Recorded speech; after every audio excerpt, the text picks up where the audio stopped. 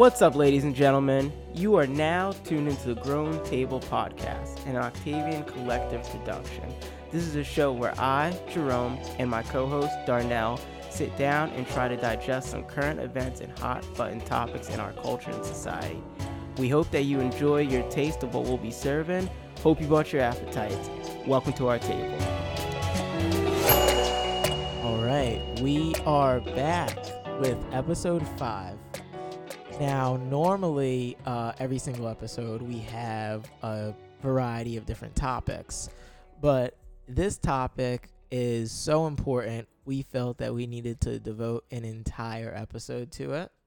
So that is what you guys are about to receive. And that topic is none other than politics. Politricks. So, Darnell, what are we going to be talking about this week? All right, so we're going to be reviewing over the current standing of politics. So that means, like, where is Joe Biden in terms of his approval rating, things that could be affecting that, some issues that we've seen in society. We're going to touch on the bipartisan infrastructure bill and some issues that have been surrounding that, as well as a little bit of Democrat Party infighting. So we've heard a decent amount of Republican infighting over the past year as a result of Donald Trump. However, a lot of people don't know that the Democrats have actually been doing a decent amount of fighting themselves. So we're going to touch a bit on that. And then after that, we'll recap some things that we've seen in the 2021 elections, the gubernatorial elections in New Jersey and Virginia. Take a look at a couple of trends, and we'll go from there. See where the conversation takes us. All right, let's start hot. Is Joe Biden doing a good job? Now, his approval ratings are at an all-time low. Are they being too harsh on Joe Biden? Yes or no? So my answer is they aren't being too harsh on him. Oh. I think the expectations were high. Mm-hmm. However, the promises were large as well. Yes. And the more time that passes, we are seeing that there's going to be a change of the guard, at least within the House of Representatives, which is typical. Usually in an election cycle, a presidential election cycle, where we see the presidency change into the hands of another party, the Senate goes into the same hands of the same party, as well as the House of Representatives. Once you see that happen, usually if that presidency isn't making the necessary changes that they promise, mm-hmm. or if the way that they've been governing hasn't been to the liking of the American people, Mm-hmm. which is usually immediately what happens. Once midterms roll around 2 years later, you see that flip begin to change, begin to happen. So you don't think his approval rating apparently is about 38%. You don't think that's too low? Because while I will admit Joe Biden is not my favorite person, just like when Donald Trump was in office, I said Donald Trump is not my favorite person. He is doing better than I thought he would be doing at this point. I thought he'd honestly be dead or in a coma at this point. So he is doing good. Is there anything positive you have to say about Joe Biden? There is some positive to say about Joe Biden. I agree. So the rollout of the vaccine, Mm-hmm. It's actually been pretty successful. People who have been wanting to get the vaccine have gotten the vaccine. Outside of the early first couple of weeks, Mm-hmm. where there were longer lines and stuff like that. Once that initial wave was done, it's pretty simple and quick to get tested. If for COVID, it's pretty easy to get the vaccine as well. And we live in Florida, so COVID doesn't exist in Florida. I don't know what you're talking about. I mean, you would think, right? But with that being said, the vaccine issue, aside from there are significant pockets of people that aren't getting vaccinated, but there's only so much you can do in terms of being the U.S. government now, where some issues are coming to the surface has been with the vaccine mandates. Yeah, and that's actually which I believe are being blown out of proportion. What do you mean by that? So a lot of people have been making noise about the Joe Biden vaccine mandates, right? Yeah. They don't go into effect until January 4th. Well, that's because they pushed it back. Yes. Right. Yes. And why? Because they are adhering to this time of year, Oh yeah. which is holiday that season. Capitalism money, baby. Exactly. So, in the way that I look at it is, I mean, that was going to happen anyway. He takes care of those big corporations. Big corporations got to take care of them. Exactly, because the big corporations are having a hard time themselves with getting people vaccinated, or even getting people who are vaccinated to apply for their jobs because they don't want to pay anymore. Yeah, and give proper benefits. But that's neither here nor there at the moment. So that's one of the things that's really shot Joe Biden in the foot, has been the handling of COVID. So in some facets, you can say, yeah, he has been a good steward of the country in that regard. However, yeah, he's went too much into the vaccines when it was like, okay, look at, man, the average American already got vaccinated. We're trying to look past this. We're trying to, Biden, inflation's going on, all this stuff's going on. Like, talk to me about real stuff. Do you think that's why his approval rating is so low? Well, part of it. Okay. A lot of the messaging and that has been put out about Joe Biden has been based around COVID, because he is the COVID president. Yeah. He's not the president that COVID started under, but he is the caretaker of the country during the COVID period. Mm-hmm. Now, I think that there has been a misunderstanding on multiple fronts as to how much impact he was going to have on people's opinions in terms of getting vaccinated or not. Yeah. Now, to be fair, I believe that he has had an influence on more people being vaccinated.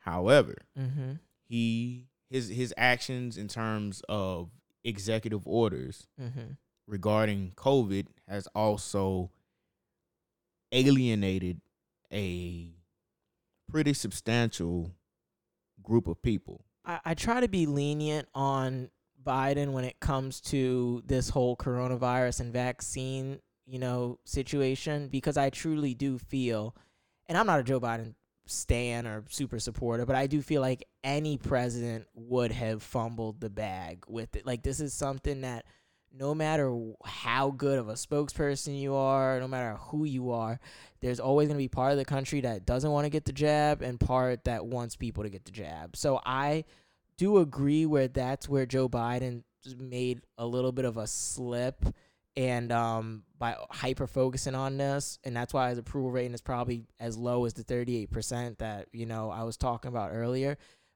And we're gonna go into, trust me, we are going to talk about all the things Biden is being blamed for. One, the almost 7% inflation rate, but I try to be very lenient on him when it comes to the coronavirus thing. Is that fair or no? That's fair. Okay. That's very fair. I mean, reality is we are still in a pandemic. We are, actually, even though it doesn't feel like one anymore. We live in Florida. That's true. So that's the biggest thing. Yeah. But I do believe that one of the things that he has failed on is understanding who Americans are. He's a 90-year-old white man. Close to 90, but not necessarily. Like, what? I think he's 79, 78, 79, something like that. Something like that. Close enough. But he's stuck in being the COVID president, not realizing that when you have a country that is trying to move forward, like, yes, we have too many people dead, too many people dying, too many people not taking the necessary precautions that they should, through this virus. I think making such a big deal about booster shots has alienated a lot of people who haven't even gotten the first shot. Like, I, for one, don't have a problem with a booster shot, but that's because I've already had 2 shots. I don't care. Yeah. Like, I'm doing what I feel is right for me, and that's what me and my family have discussed. That is the approach that we're going to take, is to get vaccinated, get further vaccinated, when booster shots are available to everyone else. Well, the additional mandates, the talk about booster shots, the focus on COVID when the rest of the country feels as if there are other fish to fry Yeah. is where people feel as if like, no, he's not paying attention to what real issues are going on. Exactly. And here's the thing. Some people may look at that and they may hear that and feel as if I'm speaking more so from a conservative perspective. It's like, no, actually, there are plenty of people on the progressive side of the aisle. Course. And just so everyone knows, the political spectrum in America is stunted compared to the international understanding of politics. What we consider to be far left in this country is barely on the left side of the actual political spectrum. I will be leaving some resources, that means videos and a couple of articles in the show notes for everyone to be looking into the political spectrum as we understand it in America and how it compares to the international understanding of how politics are weighed in terms of what we call left and right and what we call authoritarian and what we call a libertarian in this country. That being said, there are people on the left who are dissatisfied with a lot of the promises that were made by Joe Biden and his campaign. A lot of people are disillusioned with the promises that were made just earlier this year that were walked back. So one of the first and easiest low-hanging fruit to grab from is the $2,000 checks that were promised that were immediately cut to $1,600 once the special elections out of Georgia were concluded at the beginning of the year. Yeah, so it's interesting because one of the things that Joe Biden's getting low approval ratings for is inflation, obviously. And I spoke about this in my first podcast, talking about I hope we can match wages to inflation. But for all of you guys that don't know, pretty much it's estimated that we're in like a 6.2 something inflation rate. So if you didn't get a 6.2% increase in your wage this year, you're actually losing money because the value of the dollar has gone down, blah, blah, blah. So I truly don't know how much of that, I'm not an economist, I don't know how much of that is due to Biden. Apparently the theory is, oh, well, when you hand out free money like they did with stimulus checks and unemployment, this is bound to happen. And then another group of people says, oh, well, it's because the supply chain is broken. So which is it? Can it be both? Who's right here? Is it because the supply chain is not as efficient now, or is it because of the stimulus checks? Which one is causing inflation? All right, so first off, people who say that prices are too high are always happy to receive the money so they can afford the goods that they say are currently too high. So putting money in the poor people's hands, especially after Democrats cut knees from under a lot of people who were supposed to be receiving additional stimulus funds, they in fact put tougher restrictions on those who they consider to have the means to not receive the $1,600 checks. Okay. So Democrats actually put more restrictions on who was able to receive money from the government than Republicans did. Wow. When they were in power. Yes. That doesn't surprise me, but wow. There are people who received checks from Trump twice that did not receive a check from Biden. Wow. That's crazy. So it's really funny that people who have been throwing out information saying, oh, well, when you pump that much money into the economy, a lot of people who received those checks paid rent, paid credit cards off, or were able to buy stuff for Christmas for their kids. Like, I love how, like, I know you're not conservative at all, but don't say it all. Don't. Well, I shouldn't say it all, but it's like every single time I hear you talk to me on this podcast, all I can think is people are going to be like, that's that conservative black guy, but you're not conservative, but what you're saying right now sounds conservative. But I'm agreeing with you. I'm absolutely agreeing with you.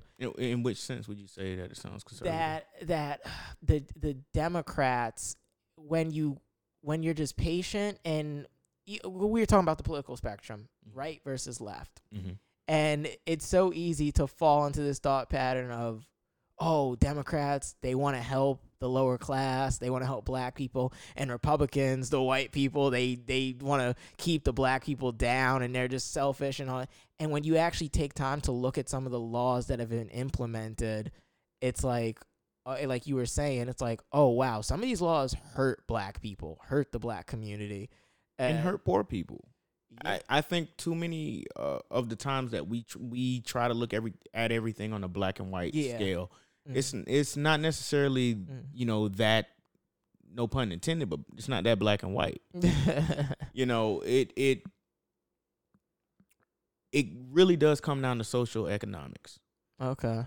For people who don't know what socioeconomics is, where the amount of money you make or the amount of wealth that you have impacts your standing within society in the way that you're able to maneuver through society. Either that's through the legal system, or even just through the way that people treat you. Mm-hmm. That being said, I believe that the biggest issue that we've been dealing with has been from that economic perspective. That because politicians don't want you to focus on the fact that there's corporate greed and how much businesses have an impact. And when I say business, I'm not talking about the mom and pop shop on Third. Of course not. Of course no. not. I'm speaking about these major corporations who flood money into the political system.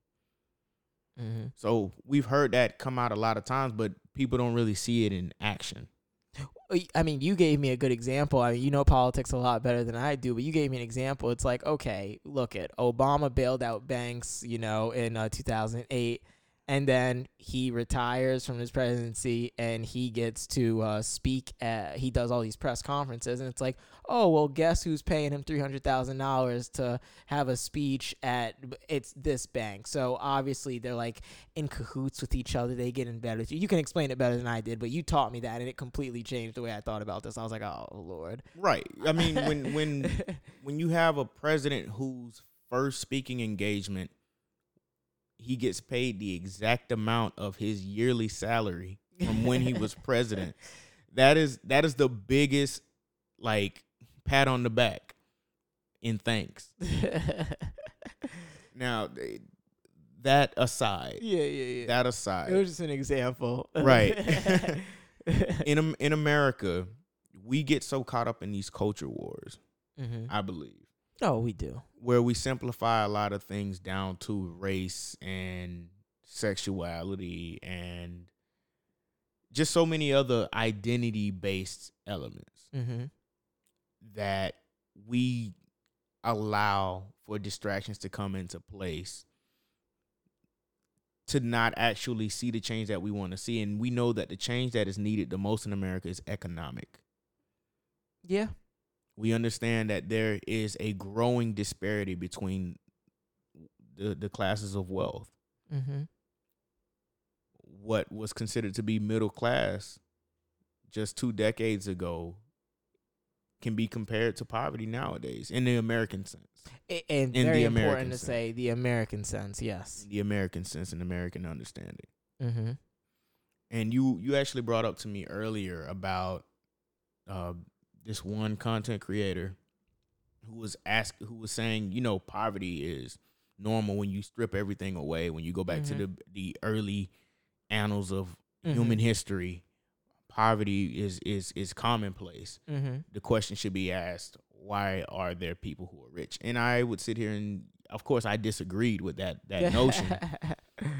I would say, why are there so many people who are poor when there are so many people who are rich and they have this much wealth? Absolutely. Now, that's not to sit here and say that people shouldn't be able to get rich, because, I mean, I own and run a small business. I hope to grow that to where I want it to be one day, and I hope to benefit financially from it.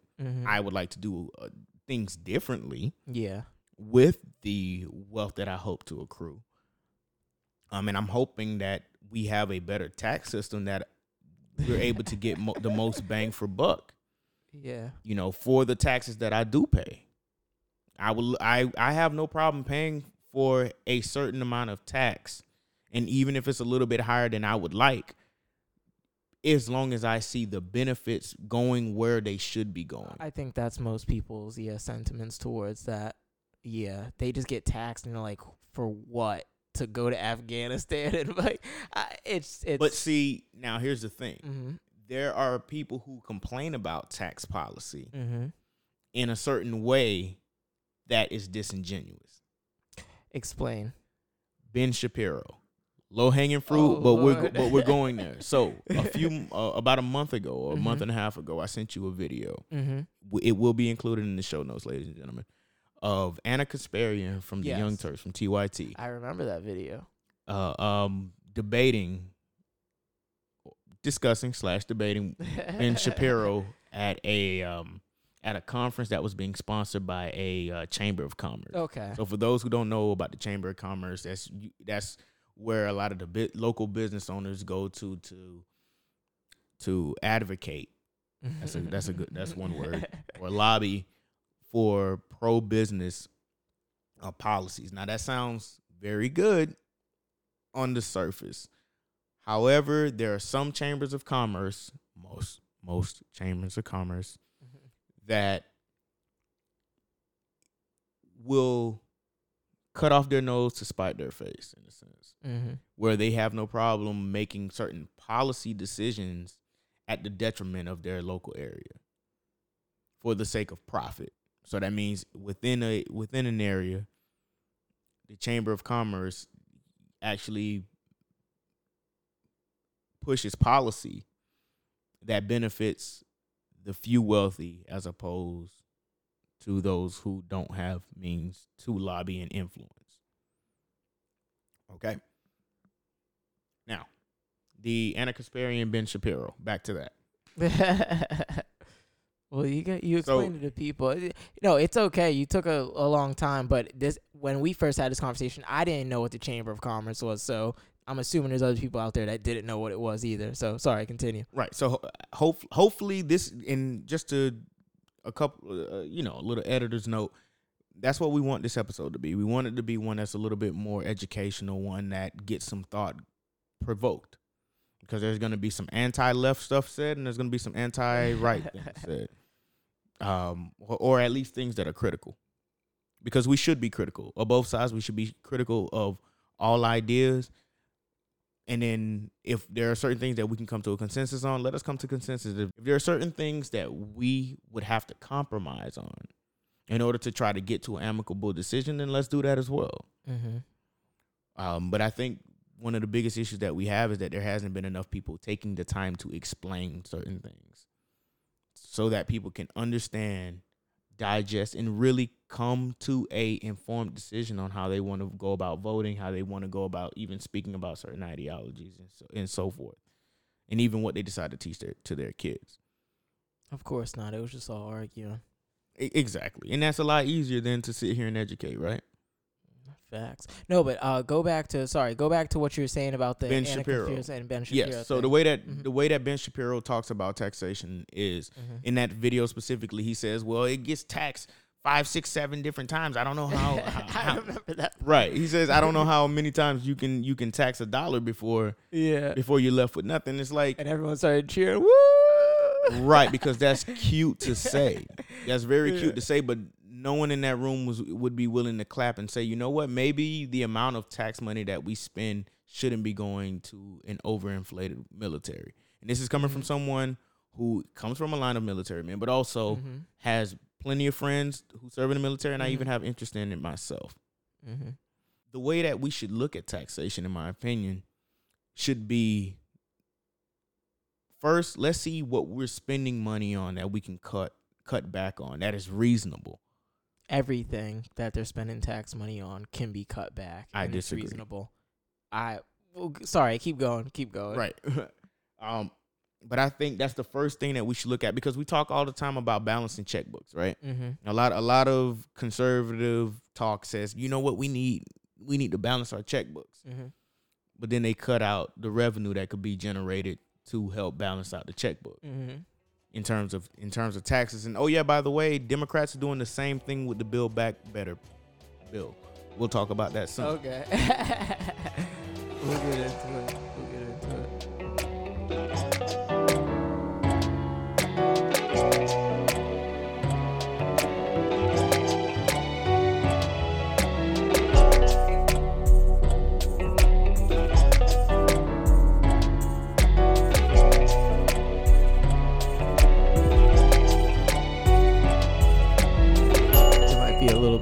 arguing here. But quick question though, you might know better than I do. Argument that inflation is actually good. Can inflation be a good thing? Is that possible? So, I was reading an article from the Intercept about inflation and how inflation is actually pretty good. I'll be leaving that link in the show notes as well. I can't imagine it will be a good thing. So, one of the things that inflation has actually triggered in America, depression. No, I'm just gonna go. Well, there's that, but also it has triggered a movement for employees to demand more from their employers. Yes, prices are going up, but wages aren't. Mm-hmm. In fact, wages are being cut. Benefits are being cut. Mm-hmm. And what many corporations have been claiming has been that, well, we've lost a lot during the pandemic, when statistics have actually been coming out that corporations have been raking it in over the course of the pandemic. Interesting. Certain corporations, I'd imagine. Most corporations, actually. Wow. Okay. Most large corporations have been rolling in the money. Yeah. Because for those that have figured out a way to pivot, yeah, or a way to upcharge. Yeah. Oh, yeah. There's going to be a lot of that going on. They have. Yeah. Those who have been able to get away with cutting workforces. Mm-hmm. i.e. out of for the sake of safety, they've done that as well. Yeah. Those who have tightened the belt. Mm-hmm. So they said they were tightening the belt short term, have kept those practices in place, even though otherwise around, let's say, a warehouse or a factory, everything is back to normal, but the paychecks aren't. Yeah. Interesting. So things like that have been going on, but you see so many labor movements going on as well, mm-hmm. that has been in opposition to the practices that have been sustained for so long and have gotten even worse during the pandemic. Yeah. So I think something that needs to be said is how COVID-19 has really, in many ways, the way that it impacts the body has also impacted society, mm-hmm. and as well as the economy in certain ways. So one of the things that we have learned about COVID-19, the coronavirus, COVID, whatever you want to call it, is that while in and of itself, the virus may not kill you, it is, especially if you're healthy. And that's one of the key things, mm-hmm. is if you are healthy, it doesn't have an impact on you that it would have on those who are not healthy. Yeah. It also has the ability to either uncover an underlying condition that you may have, mm-hmm. or take an underlying condition that you have and turn it into a death sentence. Mm-hmm. See, we've seen where with the body, it has had that impact, but in society, it has taken a lot of things that we have let go unnoticed, or we have pushed to the subconscious of our minds instead of taking care of certain things. Mm-hmm. And it has either exposed underlying conditions that we've had, or it has taken those underlying conditions and made it a death sentence in America. Yeah, I agree. I mean, that's more of a philosophical point, but I mean, I definitely agree. I'll give my little perspective on what you just said. I mean, there are people that might have been very happy and content with their jobs and, the part that they have in society, but when the shutdowns happen, you quickly realize it's like, oh, look at this 9 to 5 thing. No one's safe right now. Like, I might have a 9 to 5, go into my office every day, punch in, do a little bit of typing, make my money, and go home. But you really quickly start to realize that as soon as the economy shuts down, they already have a label called essential workers and non-essential workers. Mm-hmm. So forget what you thought was going on with your life in the world, but we about to tell you what's going on now. So, yeah, that's one. And when you say like underlying condition, I think the concept, we're speaking philosophically, safety. Some people thought they were safe They weren't. And on the vice versa, sorry to take so long on this point, there's people that thought they were probably mentally healthy, but when you lock them inside for months with nothing but their thoughts and their bank account, they start to see like, oh my, like I'm really not as healthy as I thought I would. So the virus it actually had its biological effect, but you're absolutely right. It also had its economical effects and spiritual and sociological, psychological. everything. Yeah, it Absolutely. impacted a lot of unhealthy parts of society. Absolutely. It impacted a lot of unhealthy sides of families.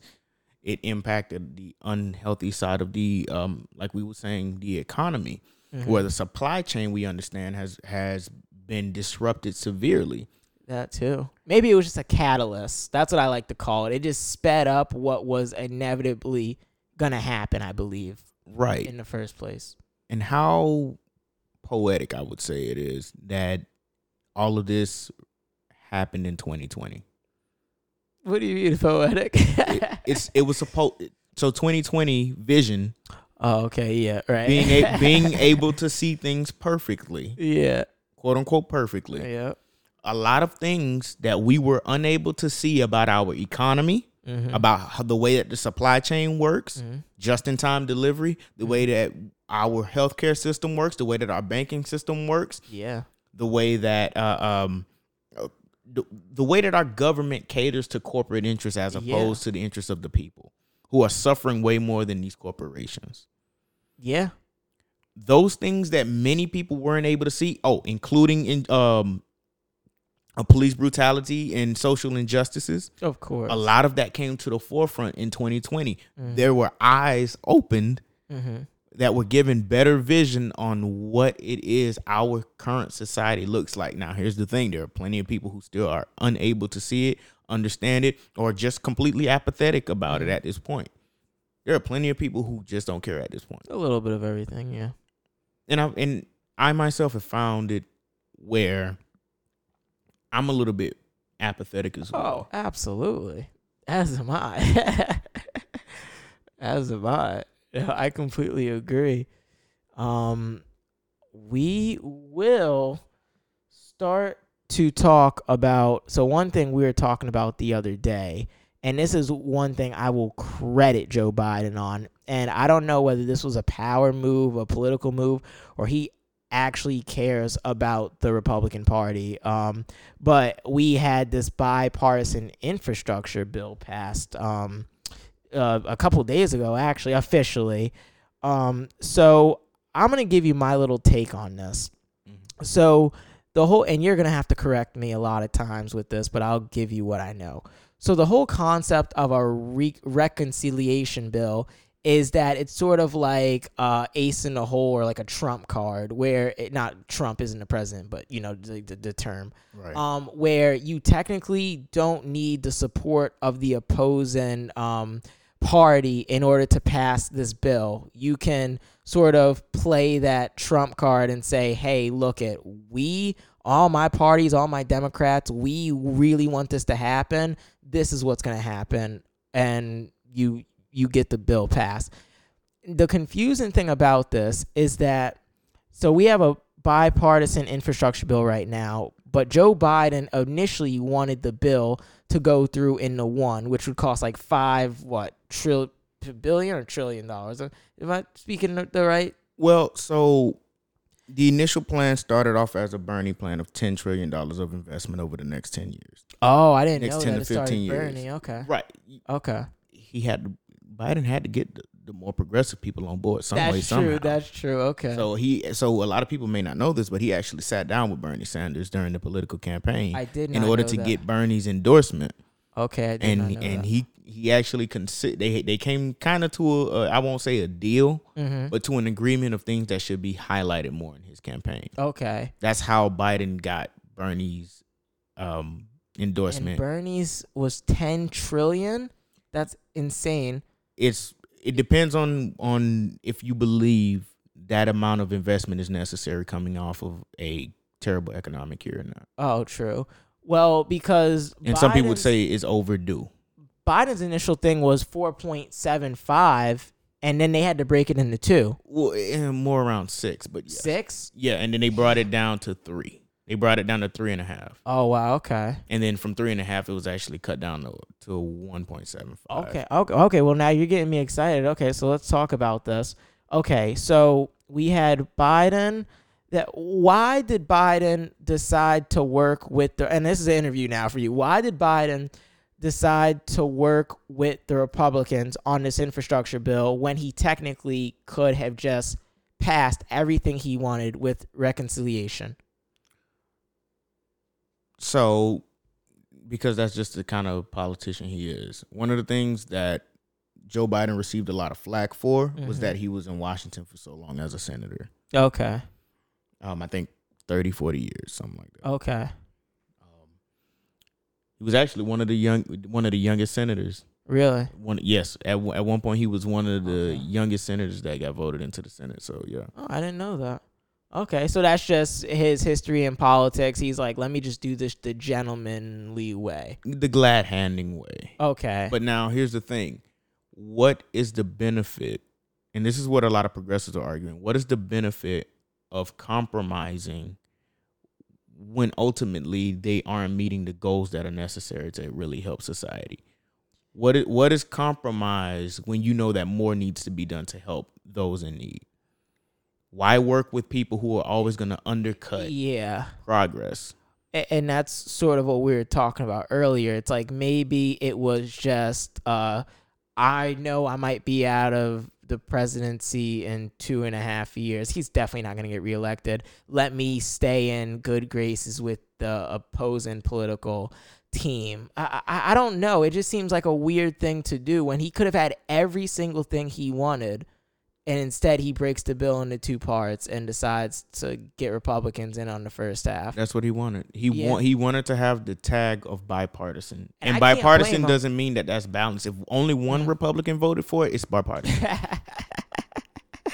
And let me be very clear. I think I've been praising Joe Biden since this podcast began. And trust me, there's lots of things I don't like about him. I thought that was the smart, gentlemanly thing to do. I have no problem with that. I just thought from a political, conventional game theory perspective, it was kind of weird of a thing to do. But what does it benefit him when he's not being reelected anyway? Maybe he might maybe he thinks he's going to be possibly reelected. You know? Not at 81 years of age. I mean, he's happy to just be alive right about now. Well, yeah.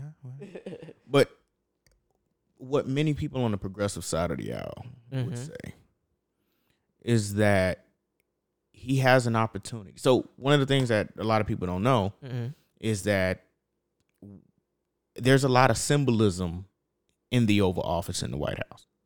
What do you mean by that? Every president would pick up a couple of pictures that they want to have displayed within the office, certain colors displayed within the office, certain type of furniture displayed in the office, in order to bring kind of their personality as well as to project their vision for America in a sense. Yeah. So one of the things that Joe Biden did to try to make a statement of what type of president he wanted to be was to get a photo of FDR. Okay. Behind him. And I think Trump's president that was behind him was Nixon or something like that. I could be wrong. Maybe Teddy Roosevelt. I'll look into it. But anyway, look into it. He did a photo of FDR. Now, for those who don't understand, he's nowhere near. It's ridiculous. He's nowhere near FDR. We shouldn't even be using them in the same sentence. This guy's a clown. But here's the thing. But it's good to aspire to be like that. I can't. I respect the fact that he aspires to be like that. It's just not gonna happen. But here's the thing: the opportunity was also there for him. Yeah, the leverage was there for him. Think about how large of a package they put together as soon as he got into office. I think it was 1.9 trillion. I think it was. I'm not sure, but I'm familiar with some of the stuff that he did. But yeah, it was a lot of big things, and many progressives are saying, "All right, you have the momentum. Strike while the iron is hot.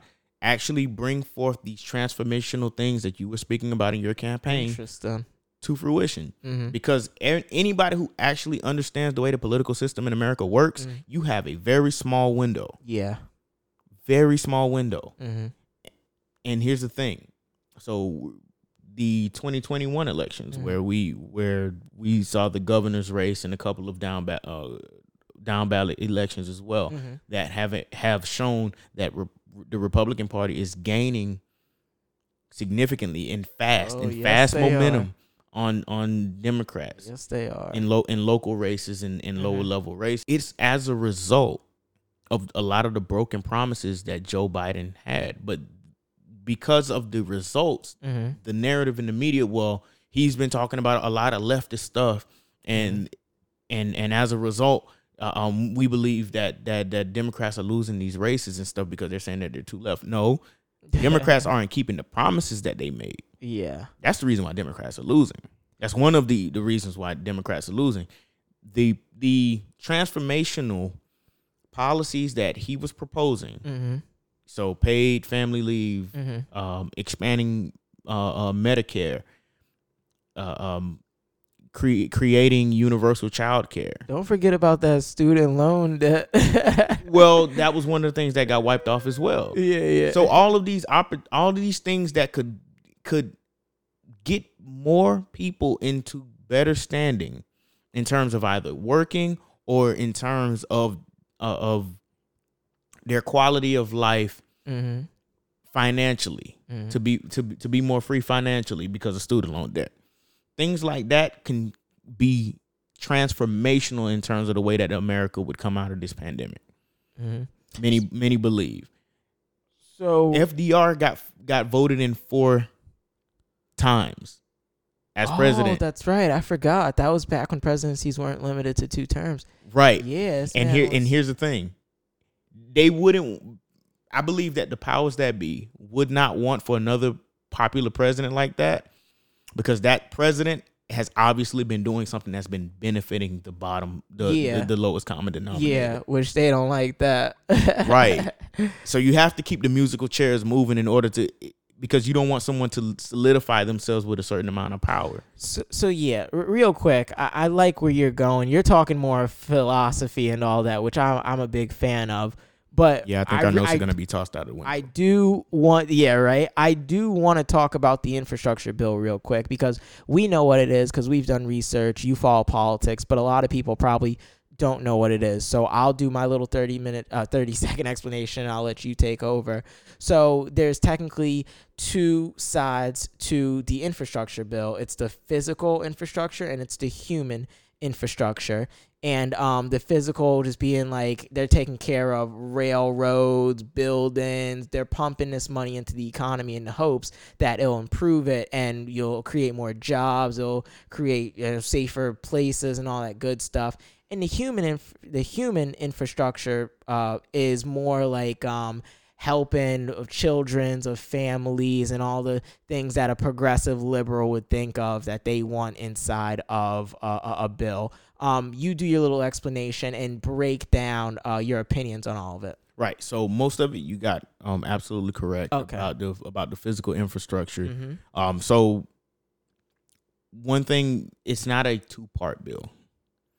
So the bipartisan infrastructure bill, the focus was on physical specifically. Yes. It's not like it was broken into 2 parts. These Okay. are 2 completely separate bills. Okay. The initial plan was for them to be passed in tandem. Yeah.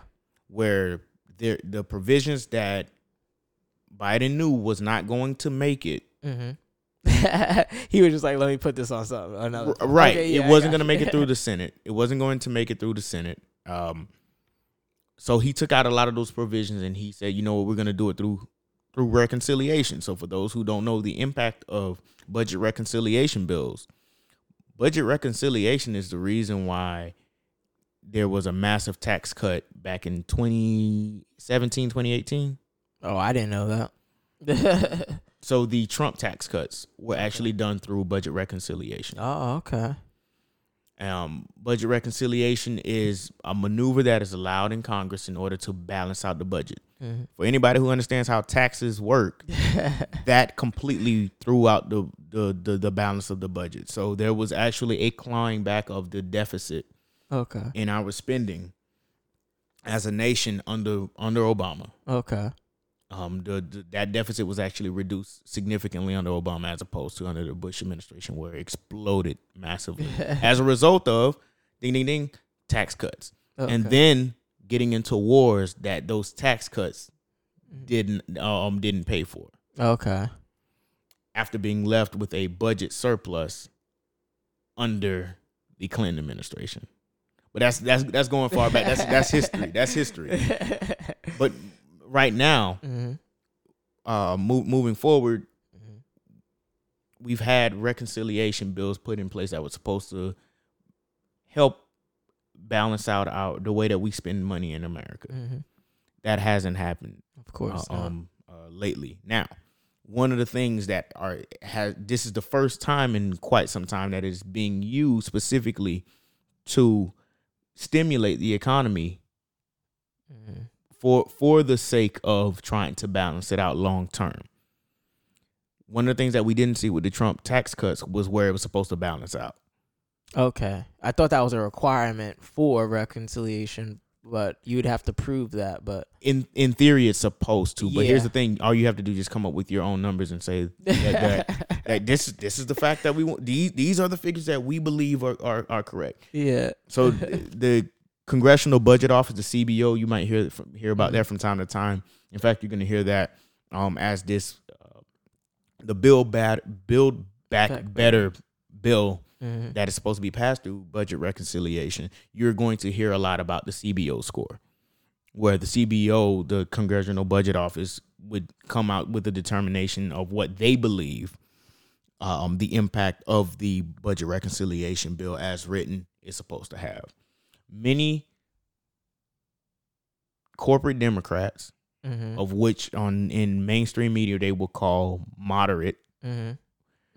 Again, the American political spectrum is not accurate of what left and right actually means. Of course. And what moderate in the American understanding would mean. Moderate in American means Republican. That's what that means in terms of the modern day understanding of American politics. So you might as well, when you hear moderate Democrat, you might as well hear Republican. No, yeah. In terms of the way that they operate, in terms of the finances of America, so they are usually bought by corporate entities. That being said, to kind of speed through this. Well, no, so I have a quick question. Going back to the infrastructure bill.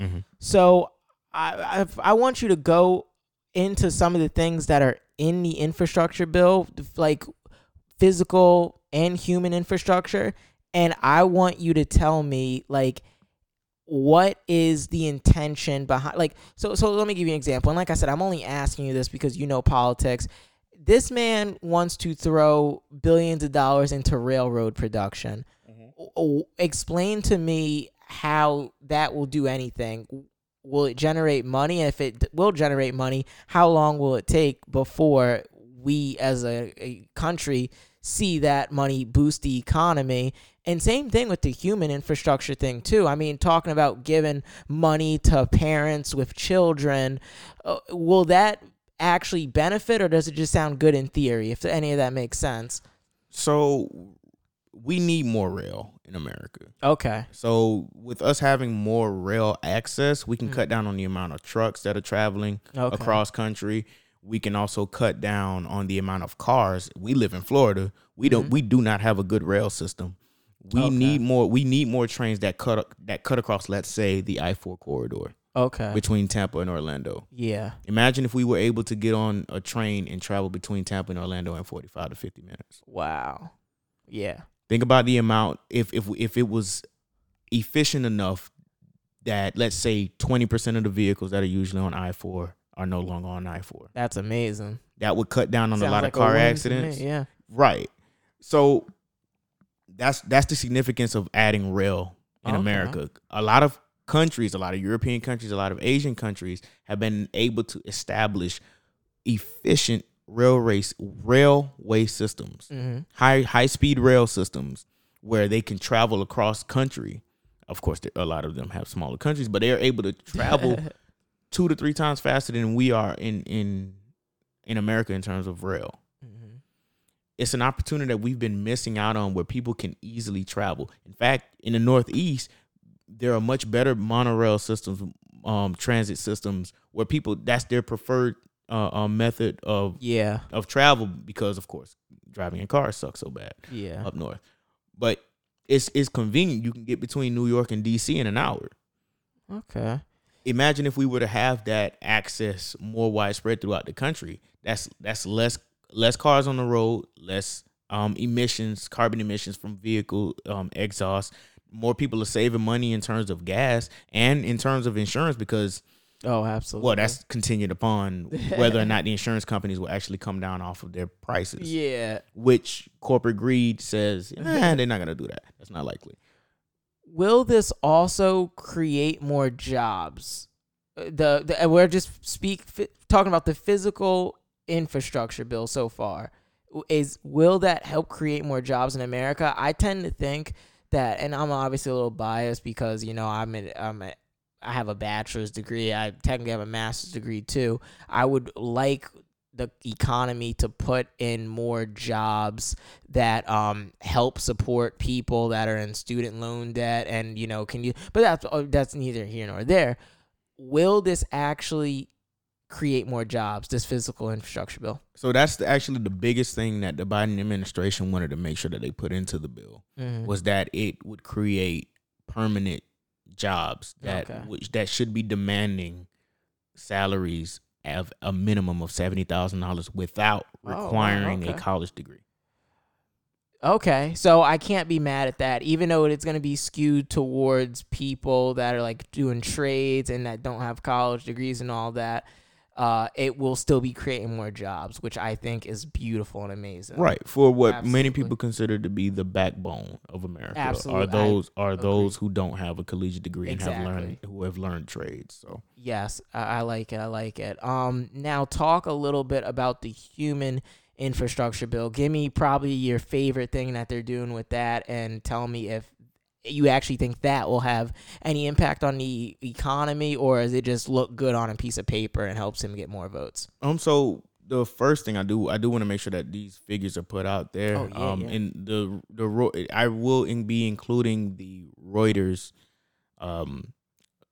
article that breaks down the new spending that is going to be in the $1 trillion bipartisan infrastructure bill that focuses on the physical infrastructure. So for those who don't know what physical infrastructure is, this will actually give you a much better breakdown. So roads, bridges, major projects like that are going, they're going to be receiving about $110 billion of investment.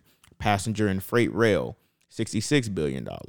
There have been arguments that that's nowhere near enough in order to really have a robust rail system in America.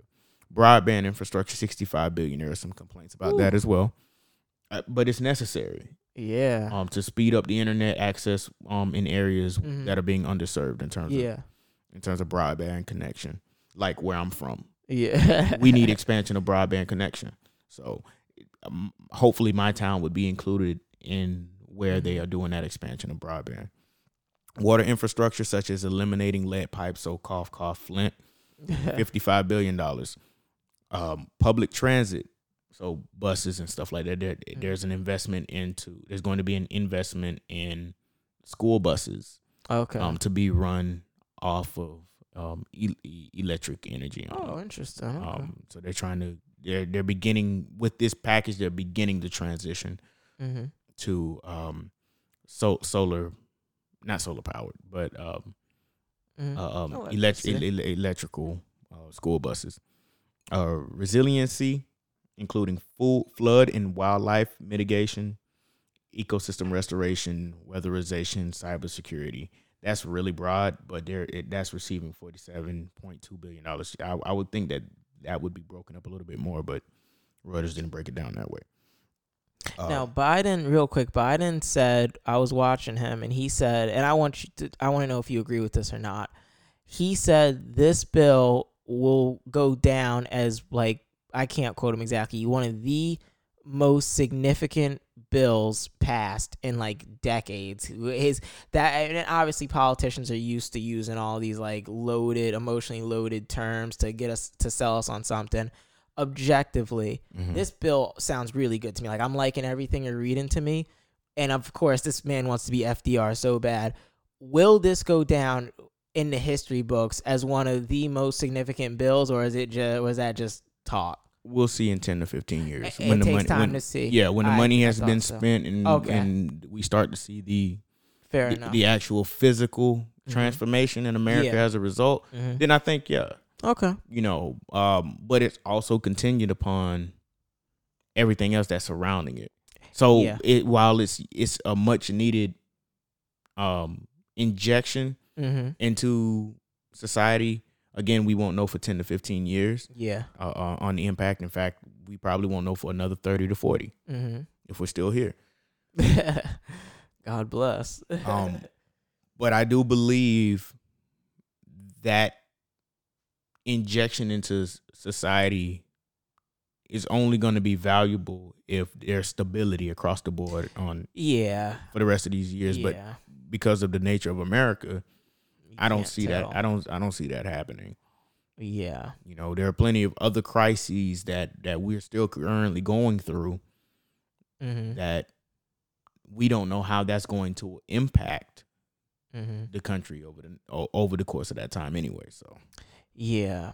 And then continue, but and then the next thing is the human infrastructure bill, that part of the bill, which is, like we said, more so progressive, liberal ideologies.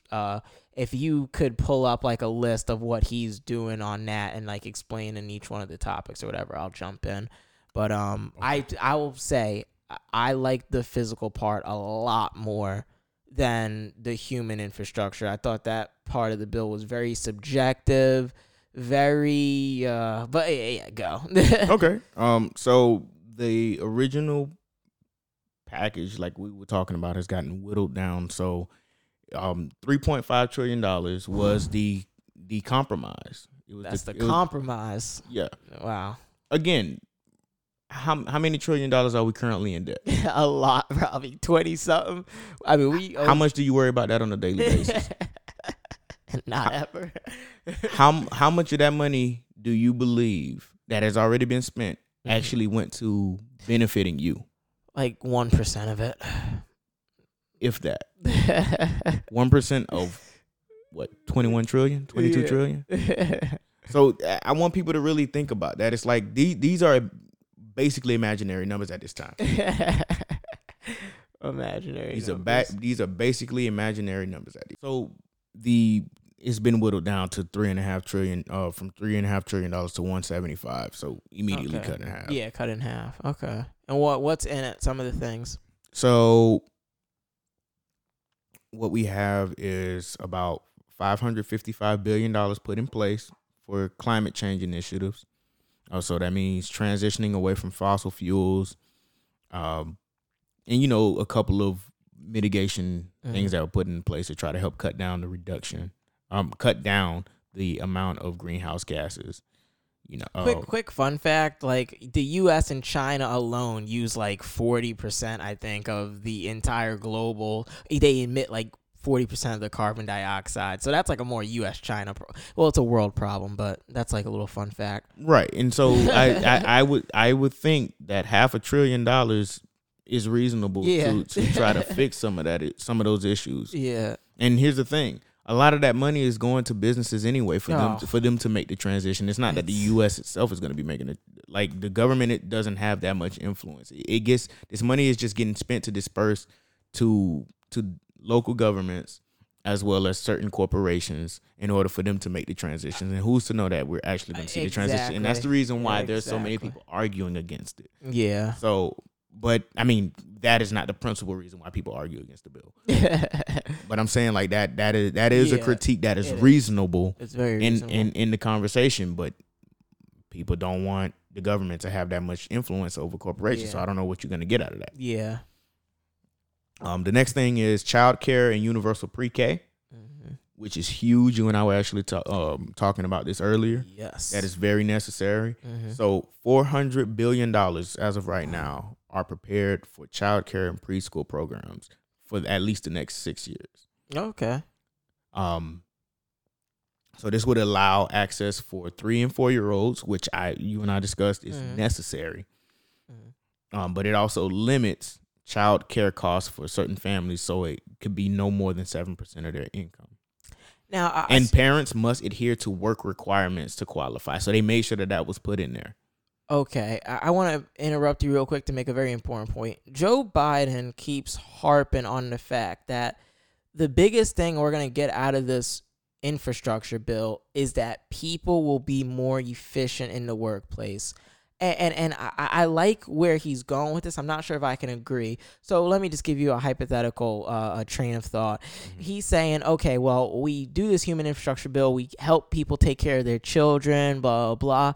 Now they're not stressed out at work. They're not going to work beat up, tired. We get more efficient workers. That will help boost the economy. And that's his argument, because they're like, oh, Biden, you're causing inflation. He's like, no, this infrastructure bill will help it will help inflation. We are going to have more efficient workers, supply chain this, supply chain that, blah, blah. I don't know if I agree with him, because I love some of these bills being passed. I can't agree with them completely, but I love that they're at least being tried as opposed to nothing. What's to make you say that people become more efficient workers because they have a break from taking care of their child? They have free pre-K. Well, I just don't think that will transition perfectly into a more efficient workplace when it's been shown that most of Americans hate their job in the first place. What's your opinion on that? That's very true, but part of it why they hate it even more is because of their kids. Out of concern for their kids and out of concern for the amount of money that they have to spend on their kids. Yeah. So what are the number one thing that you hear people complain about in terms of their children, especially in the early stages, is how much child care costs. Yeah. Many parents, especially during the pandemic, have made the decision for one of the parents who are working to go ahead and take that time off so they can focus on taking care of their kids. Yeah. There are plenty of people going back to that model of parenting or that model of the way that their relationships operate because of the financial squeeze that it would take for one parent, for both parents to be working as opposed to one parent to work. It's more beneficial to just take that financial squeeze for having one salary in the household as opposed to paying for childcare. Yeah. It makes perfect sense. I love it. I just really, like I said, Joe Biden has actually been impressing me over, the last month or so. I really do. I just can't help but to imagine. It's like, I do genuinely think his heart is in the right place with some of these bills. That's something I can't say for all politicians. I mean, they're all relatively semi-corrupt, but I think his heart is in the right place with this human infrastructure bill. But I'm just like, what makes you think that this stuff will translate into a more efficient workplace and economy? Now, treat people better. Always treat people better. Everyone deserves to be treated better and with more respect. But to say this will objectively combat inflation, it'll combat depression and anxiety, which is beautiful in itself. But to say it will combat inflation, I just can't imagine it will. But that's part of it is that this investment into childcare lifts up the wages of people who work in childcare. Okay, interesting. So that's one significant element, because there are a lot of babies being born as a result of COVID. Not as a result of COVID, but as a result of the lock-ins of COVID. Yeah. I have way too many nieces and nephews that were born over the last year. It's ridiculous. Really? Yes. That's funny. But that being said,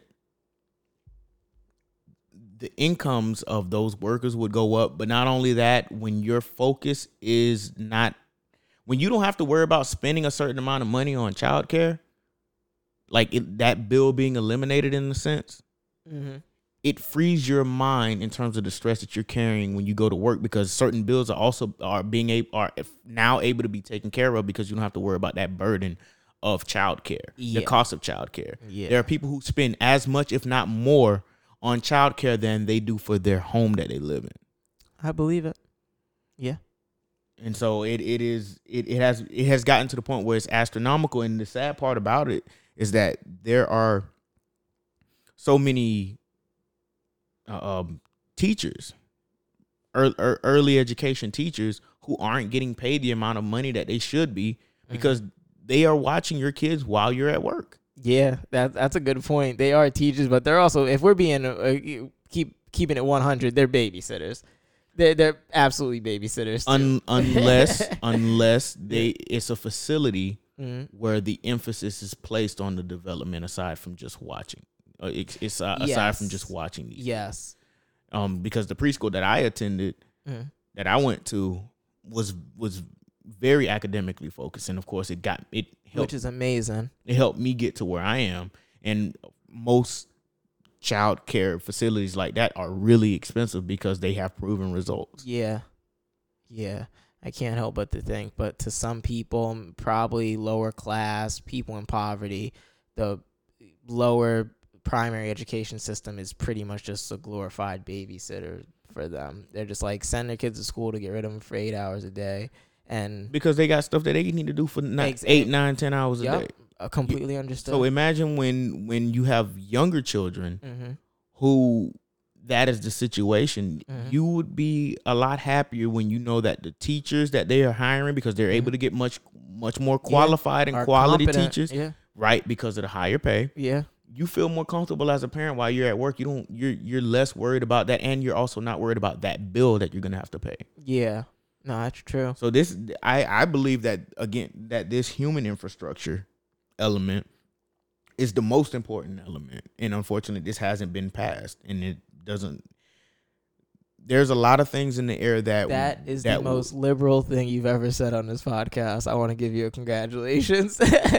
You said the human part was more important than the physical, because I disagree, but I do think they're both very important. Yeah, I do. I really do. Hey there, family. We hope you are enjoying the meal so far and are glad you made it to this point in the episode. Look at you. In all seriousness, this project is just one brick of what we're building here at the Octavian Collective, and we greatly appreciate you being a part of this journey with us. We are envisioning a multimedia partnership that fosters a space for critical, but also creative thinking. We hope that you engage with us and show your support for the different projects we'll be launching over the next couple of months. Stay up to date with us through our Instagram page at TOC Social, and check out some of our upcoming content and in-house instrumentals on our YouTube channel, The Octavian Collective. Links will be left in the show notes to help you get there. Thank you again for your support, and enjoy the rest of the show.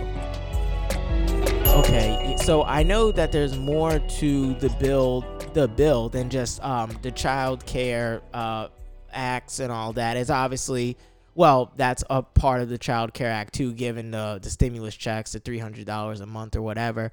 Is there anything else that you think is super necessary and important part of this human infrastructure bill, or is it mainly just taking care of the children to make sure that the older adults can be more efficient in the workplace? So another thing that has been added into the bill, that's been proposed in the bill, is a expansion of Medicare to cover hearing services, so hearing aids and stuff like that. Now, Bernie Sanders actually wanted to include dental and vision into Medicare, but it looks like there was some pushback from Senator Joe Manchin out of West Virginia. He's a corporate Democrat. So I like how you call it corporate. Is that a real term, or is it a term you just made up? No, it's a term that more people on the progressive side have been considering. Okay. Just so people know who's bought. Yeah. I mean, in 99% of people in politics are bought. Yeah, of course. But those who are just more overtly bought. Yeah. That's just a way to put it. Another thing that was added, it is extending the child tax credit from last year. Yeah. That was passed in the $1.9 trillion COVID relief plan at the beginning of the year. They're trying to extend it through 2025. So what that did actually was put $3,600 per child back into the hands of parents. Yeah. And the way that it's dispersed is over the course of time. Yeah. So they actually receive that in the form of payment as Yeah. opposed to just a one-time cut off of taxes, which many people have said has helped a lot of children come out of poverty. You know, I don't know how realistic that assessment is, but they believe that it has the potential to do that. And of course, it's going to take more than just 1 year to find out what the real impacts are. So it does make sense to at least extend it out 5 or 6 years. Another thing that has been proposed in the Build Back Better plan is 4 weeks of paid family and medical leave. Oh yeah, and they got rid of that though. Requiring it. Well, it was out of the bill. Now they're trying to put it back into the bill. Really? It was initially at 12 weeks.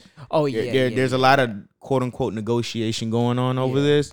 And I will tell you why it is that is kind of being being talked about, it being pushed back into the bill after they removed it. Is because salt taxes. And what is that? So the state and local tax cut, tax deductions. This is estimated to be about $500 billion worth of tax cuts that have been proposed by corporate Democrats to give tax cuts back to wealthier individuals. And this is not just a Republican thing. This is a Republican and Democrat thing. So that means a lot of rich Democrats are getting money back. Where the vast majority of the benefits, like 90% of the benefits, go to people who make $1 million or more in yearly salary. Because you got to understand, this tax cut doesn't necessarily apply to those who don't get paid in salary, who don't make the most of their money in salary. Okay. So you have like Elon Musk, Jeff Bezos, those people. They own a huge amount of stocks, right? And they're able to leverage that stock into a huge line of credit. Yep. Yeah. Because in theory, you should be able to sell off these assets and make that money to pay off whatever debt you need. Yeah. Yeah. So this tax deduction was actually, so it would allow taxpayers who of high tax states, so New York, New Jersey, California, etc., to deduct local tax payments from their federal tax income. their federal tax returns. Yeah. Now, interestingly enough, under Donald Trump back in 2017, so the taxes was paid at the back end of 2017, a tax cut. They actually put a cap on the deduction on how much people could deduct from their federal tax income. So that's something a liberal would do. Exactly. that was one of the things that Trump can actually get credit for. Yeah. Was that a $10,000 cap was put into place. Yeah. So that those who earn that amount of earn a certain amount of money can only deduct $10,000. Yeah. Off of their federal income tax as opposed to their. I love it. Their state income tax, but the corporate Democrats and Biden is considered to be one of them.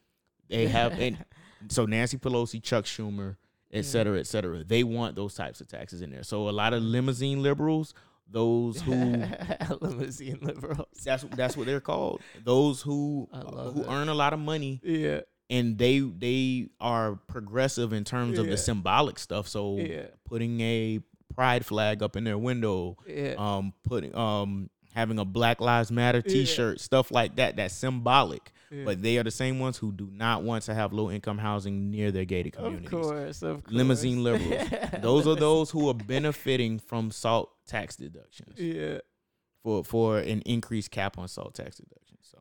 Yeah. That's it goes back to what you were saying about America versus the international scale, because it's funny how liberals that want freedom so bad are completely okay with us going to other countries, taking their freedom so that we can get freedom in America. But so it's like you're liberal in a very, very narrow-minded and parochial sense of the word liberal, when your liberalism comes at taking other people's freedom. But that's besides here's the thing. Internationally speaking, liberal has more of a focus on being conservative economically. Yeah, exactly. So what we consider liberal in America is considered to be conservative absolutely globally. Yeah. Absolutely agree. So again, videos and other resources. Yeah, we don't gotta go down there because that will get dark. It would get dark. But I just think it's hilarious how people don't realize that. I mean, but that's because the media has gone out of its way to make sure that people aren't educated on what it truly means to be left. Yeah. No one in America is prepared to hear about a concept of there being zero borders. No one is prepared to hear that. Right. You know what I mean? That's what a true leftist mindset is that there's no southern border, there's no northern border. People can move across it, and people and just to and understand. I don't believe in this, but I heard a very interesting conversation about how possible that is. Number one, we see that in the EU. Number two, we also see that from state to state. When you and I get on hop in a car and go from Florida to Georgia, from Georgia to Alabama, et cetera, et cetera. Well, you actually don't need to go into Georgia to go to Alabama if you're coming from Florida, but that's neither here nor there. That's neither here nor there. We're able to move state to state. Yeah. Without having to go through border checkpoints. Yeah. So there are and here's the thing that people will say, well, how if in the case that somebody commits a crime, how do you combat? The same way that authorities in California can call authorities here in Florida and have someone caught and extradited. It's the exact same process. Yeah. Of course, there's some nuance, but you get my point. Yeah, it's interesting. So it's like, we're not gonna but dive too much into that. But right. But it's just an example of what true leftist belief would be. Hopefully, everyone that's listening can see that point that we're trying to make, because I think it's a very important point. It's relative. It's all relative, and you guys have more. The right and the left have more in common with each other than they actually think they do. Trust me. But continue. So a few things I think I wanted to bring up into this, because we were going to talk about a little bit of infighting between the Democrats, but I mean, we might as well just breeze by that. But a lot of the infighting has actually come into place where a couple of things were taken out from the bill that people aren't happy about.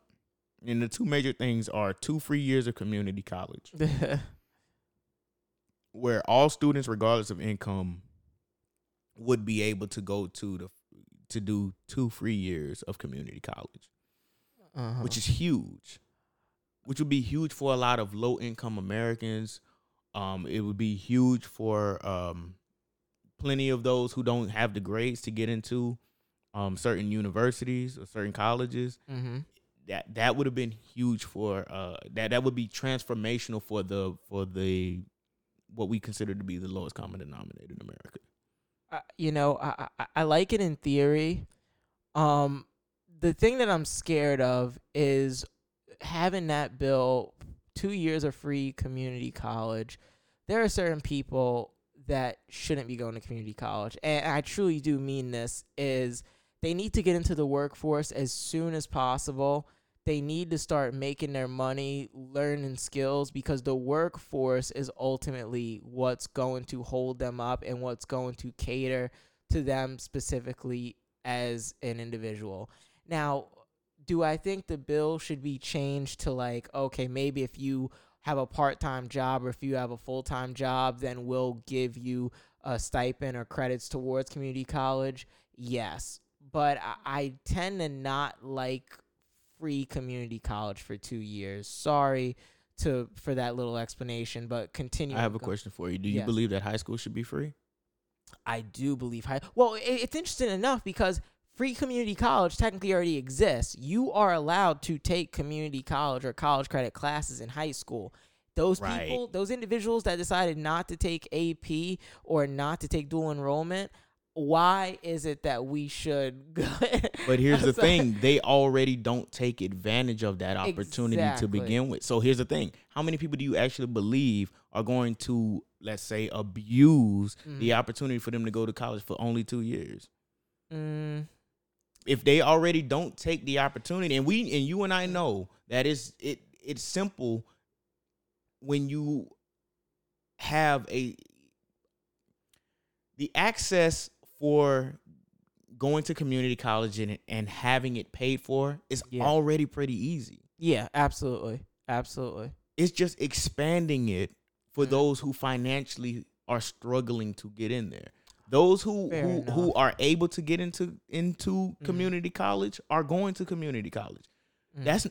That's not for you and I, guys who Yeah. went straight to university. Fair enough. It's for those who we went to high school with, who either had the opportunity and didn't go, or because of the financial, Mm-hmm. or it just makes it easier for those who decided to stay home and get those first two. Yeah. You know, it also makes it easier for people to make the decision to stay home. It's actually physically conservative. Instead of spending all that money at a university for those first 2 years, That's instead true. you can go Yeah. to the community college where it's a lot cheaper, Mm-hmm. and get that education out of the way, and then go off to a university if you so choose. That's true. So this is actually more of a conservative way of going about weeding people out, and so that the wrong people do not go to university or waste their time and money.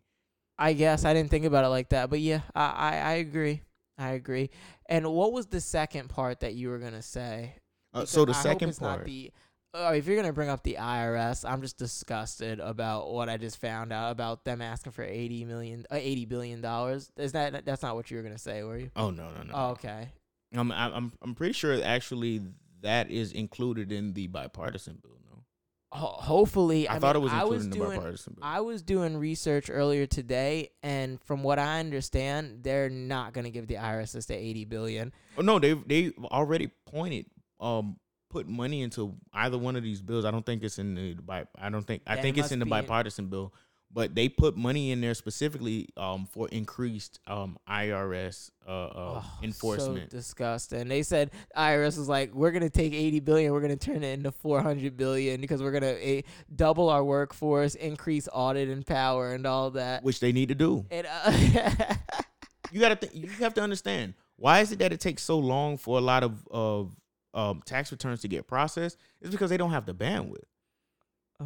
There was a reduction in the amount of people that worked in the IRS, and you got to understand, our tax code gets even more complicated with every bill that gets passed. Yeah. I don't know how I agree. I don't know if I like that answer, but I mean, I'm telling you what it is. Yeah, you may not agree that that measure may be effective, but here's the thing: it falls on the backs of Congress as well as the presidency. Number one, the presidency has to make sure that money is being used appropriately. Yeah. That's their responsibility. Yeah. That's what the executive branch is supposed to do. It's supposed to make sure that these laws that are being put in place actually carry out the way that they're supposed to. Okay. That's literally the responsibility of the executive. Yeah. They're supposed to execute the laws that have been put into place. Yeah. So they can hold the presidency accountable for that. They can hold the IRS accountable for that. If $80 billion gets put into the IRS over the next 10 to 15 years, and they're still running slow, and they still aren't catching billionaires and millionaires that have been finagling their way through the tax code. Nobody. We'll see. They'll catch us. They'll catch the lower middle class. But see, but that's not supposed to be what that enforcement is for. Yeah. It's supposed to be for the wealthier. Yeah. That's what's supposed to be written. That's my understanding is that's what's written into the bill. Okay. So that increase enforcement, if it doesn't happen, we as the people are supposed to be holding government accountable. See, that's the reason why it's important for us to be interested in these things, or at least to be aware, even if you're not interested. Yeah. So, by the way, sorry for getting us off topic. That's what I thought you were leaning towards, the IRS. I was like, I don't even want to talk about that. I just disgusting. But bro, I can't stand it. But what was the? It's even worse when you try to run a smaller business. I'm gonna tell you that up front. I can imagine. I mean, you do a lot more than I do with this, but I can only imagine. Well, what was the second part that you were going to talk about? So it was just those things that were cut out of the bill. So the thing that was cut out, the second thing that was cut out was the provision that would help cut prescription drug prices, where it would allow. Ooh, this is going to be an interesting conversation. I don't think there should be a cut in prescription drug prices. I think we need to get many of the people on prescription drugs often, I mean, I know it sounds harsh, and obviously it's all context, all contextual. I would hate to see any bill that encourages people to, or any, I should say, part of a bill that encourages people to stay on prescription medication drugs. Now, obviously, it's all contextual. There are very real reasons to be on prescription hypertension drugs, lots of different drugs. When I think of prescription drugs, unfortunately, my mind goes to like depression, anxiety, and ADHD. All conditions that I think. Well, you give your perspective on it, and I'll rebuttal.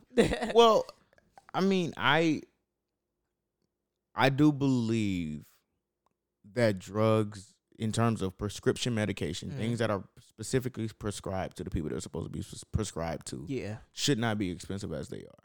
Yeah, there are plenty of people who have to go to other countries to get the medication that they need necessary because they can't afford it. It's cheaper to travel across internationally to get the medication that you need.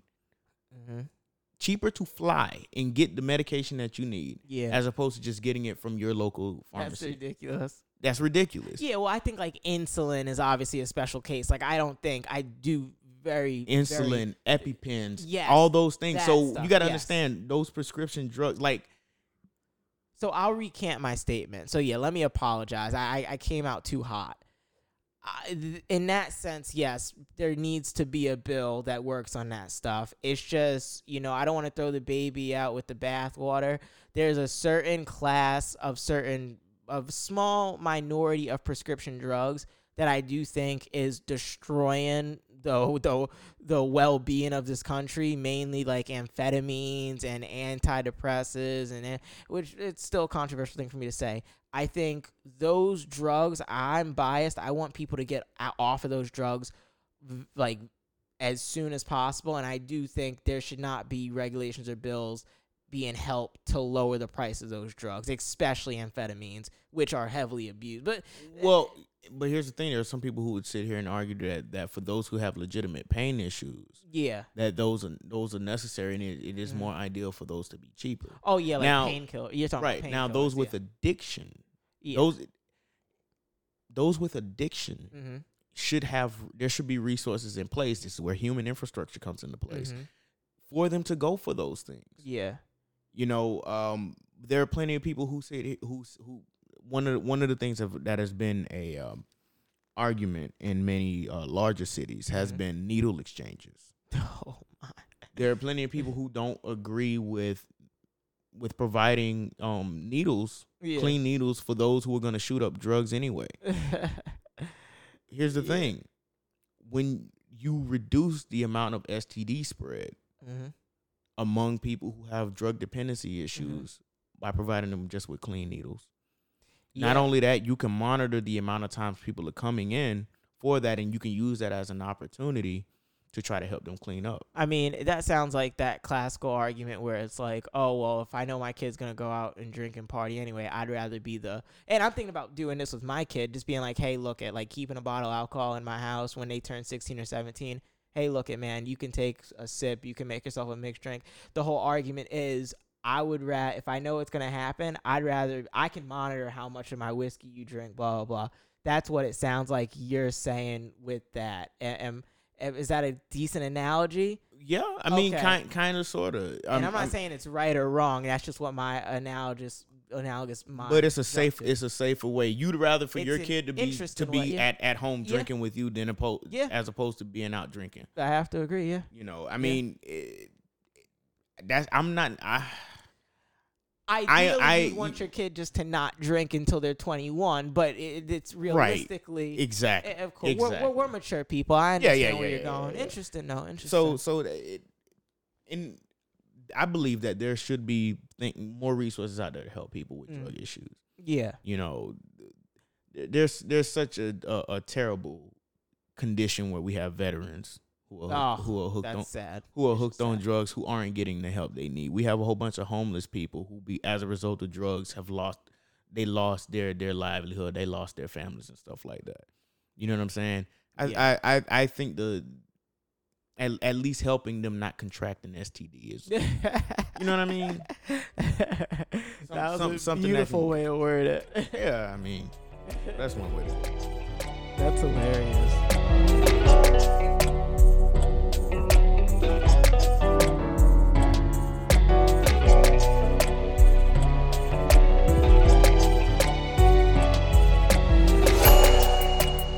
So, you and I brought up about the 2021 election. Mm-hmm.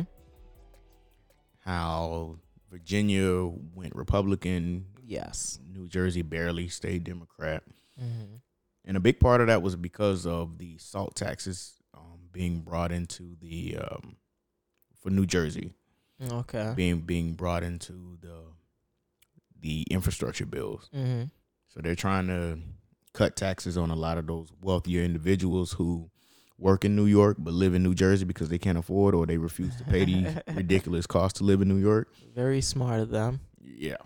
And very convenient that New Jersey is right there. So you got a lot of New Jersey liberals who make over $1 million who are like, you know what, I would like to deduct those taxes.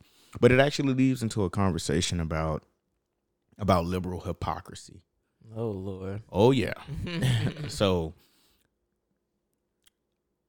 I sent you a video about, it was a New York Times video. Will be linked in the show notes, of course, about liberal hypocrisy and about how we see a situation where we have Democrats who are in power, but they aren't necessarily progressive. A lot of the reforms that more people on the progressive side would have hoped that they would put into the infrastructure bills and even a couple of executive orders that they could have passed. Just some different ways that they would go about posturing within how they go about doing certain things in politics. Because let's just call it what it is. Democrats make a lot of promises to people. Absolutely. And say that they're going to do this, they're going to do that. But when they actually get in power, not too much action. Right. And in the video that I sent you, it was showing what Democrats actually do when they get into power. And not a lot of stuff that they talk about on their national platform actually comes into play when they actually are in control. So we've seen the examples that are brought up is the differences in housing. We know that California is this really liberal state with really high taxes and stuff, but they have the worst housing issues in the state. And they have the worst homeless population probably and out of all the states. I mean, I don't know that for sure, but it's terrible in California. It's bad enough that people outside of the state know about it. Yeah, absolutely. People taking dumps in the road and all that, and it's ridiculous. Yeah, man. In terms of the empty promises, I mean, like, what can we say? It's sort of the political system we live in where people don't. It's like people. I mean, I hate to bring data into this, like an analogy. It's like, let's do it. It's like, well, damn. It's like some women want that. Some women want you to take them out for a romantic date, lie to them in front. I know it sounds controversial. Lie to them, gas them up, sell them the dream, give them the experience, and then it ends there, as opposed to being blatantly honest and saying like this, like. People like a dream. People, I mean, why do we play video games? Because you're the hero in that video game and it separates you from your actual real life. And, you know, I'm sorry to get off point, but it's like, I can't, it's to the point where I can't even be mad at these politicians anymore. And that's why I have so much respect, not so much, but that's why I think Joe Biden's doing pretty decent given the circumstances. That's why I'm easy and lenient on Trump. I mean, Obama's probably one of the most worshipped people in my generation that I know in terms of politics, and he shouldn't be, and because he's somewhat of a snake. But it's like, man, like, this is politics. So those Democrats not delivering on the promises that they did what they need to do. They smooth talked you to get you to get into your pants. They did their job. You know, they're paid $300,000 a year to be president. who cares about what they delivered? In theory, you know, I have quotation marks up for people that can't see it. So, I mean, I don't know. What can you say about it? I'm not mad about it, but it is what it is. What's your opinion? See, and I find that very interesting. So why is it, do you feel that many people develop this type of apathy to stuff like that? Because liberal hypocrisy, or just hypocrisy in general that has to do with economics, it's never the thing that people end up hanging themselves. It's not the rope that people that politicians hang themselves with, but it's usually the cultural stuff. I'm a bit confused as to why the economics are never really taken into consideration by the masses. Help me to understand that. I mean, or at least give me your thoughts on your thoughts specifically. It gets even more interesting when you specifically talk about the black community. I mean, let me be very lucid. Let me be very candid. The black culture should dislike the liberal party, and I truly do mean this sincerely. They have proven over decades to not be effective in what they're doing, their policies, and they have proven time and time again. I don't know any other person that would use any other service for 40 plus years, and if they didn't get the results they wanted, they would stick to that company or that service. But black people have done that with the liberal party. So not the liberal party, the Democratic. The Democratic Party. The Democratic Party. I apologize. Yeah, so I mean, my sense of apathy comes from this. I mean, maybe I'm too smart for my own good. I just look at it and I say, this is a human thing. These people have their own interest in mind ahead of yours, which is completely okay. I understand. I'm a human. You're looking out for you before you look out for me. Completely understandable. That is where my apathy comes from. It's very pessimistic, but it's just, I'm okay with being lied to. I really, that's a bad answer, but yeah, I hope that answered your question a little bit. It kind of does. I mean, it sounds as if I'm jaded. There it is. I'm absolutely very jaded, and I'm very tired of. And sorry to end this podcast on like a very controversial or emotional note. I'm jaded, and I'm tired of people looking to the government to solve all of our problems. When it's like, look at black people, have a little bit of integrity and a little bit of pride. You don't need anybody to solve you guys need each other collectively to solve your problem. Forget the government. The government has proven not to do anything for you for the last 50 years, I'd say, maybe longer than that.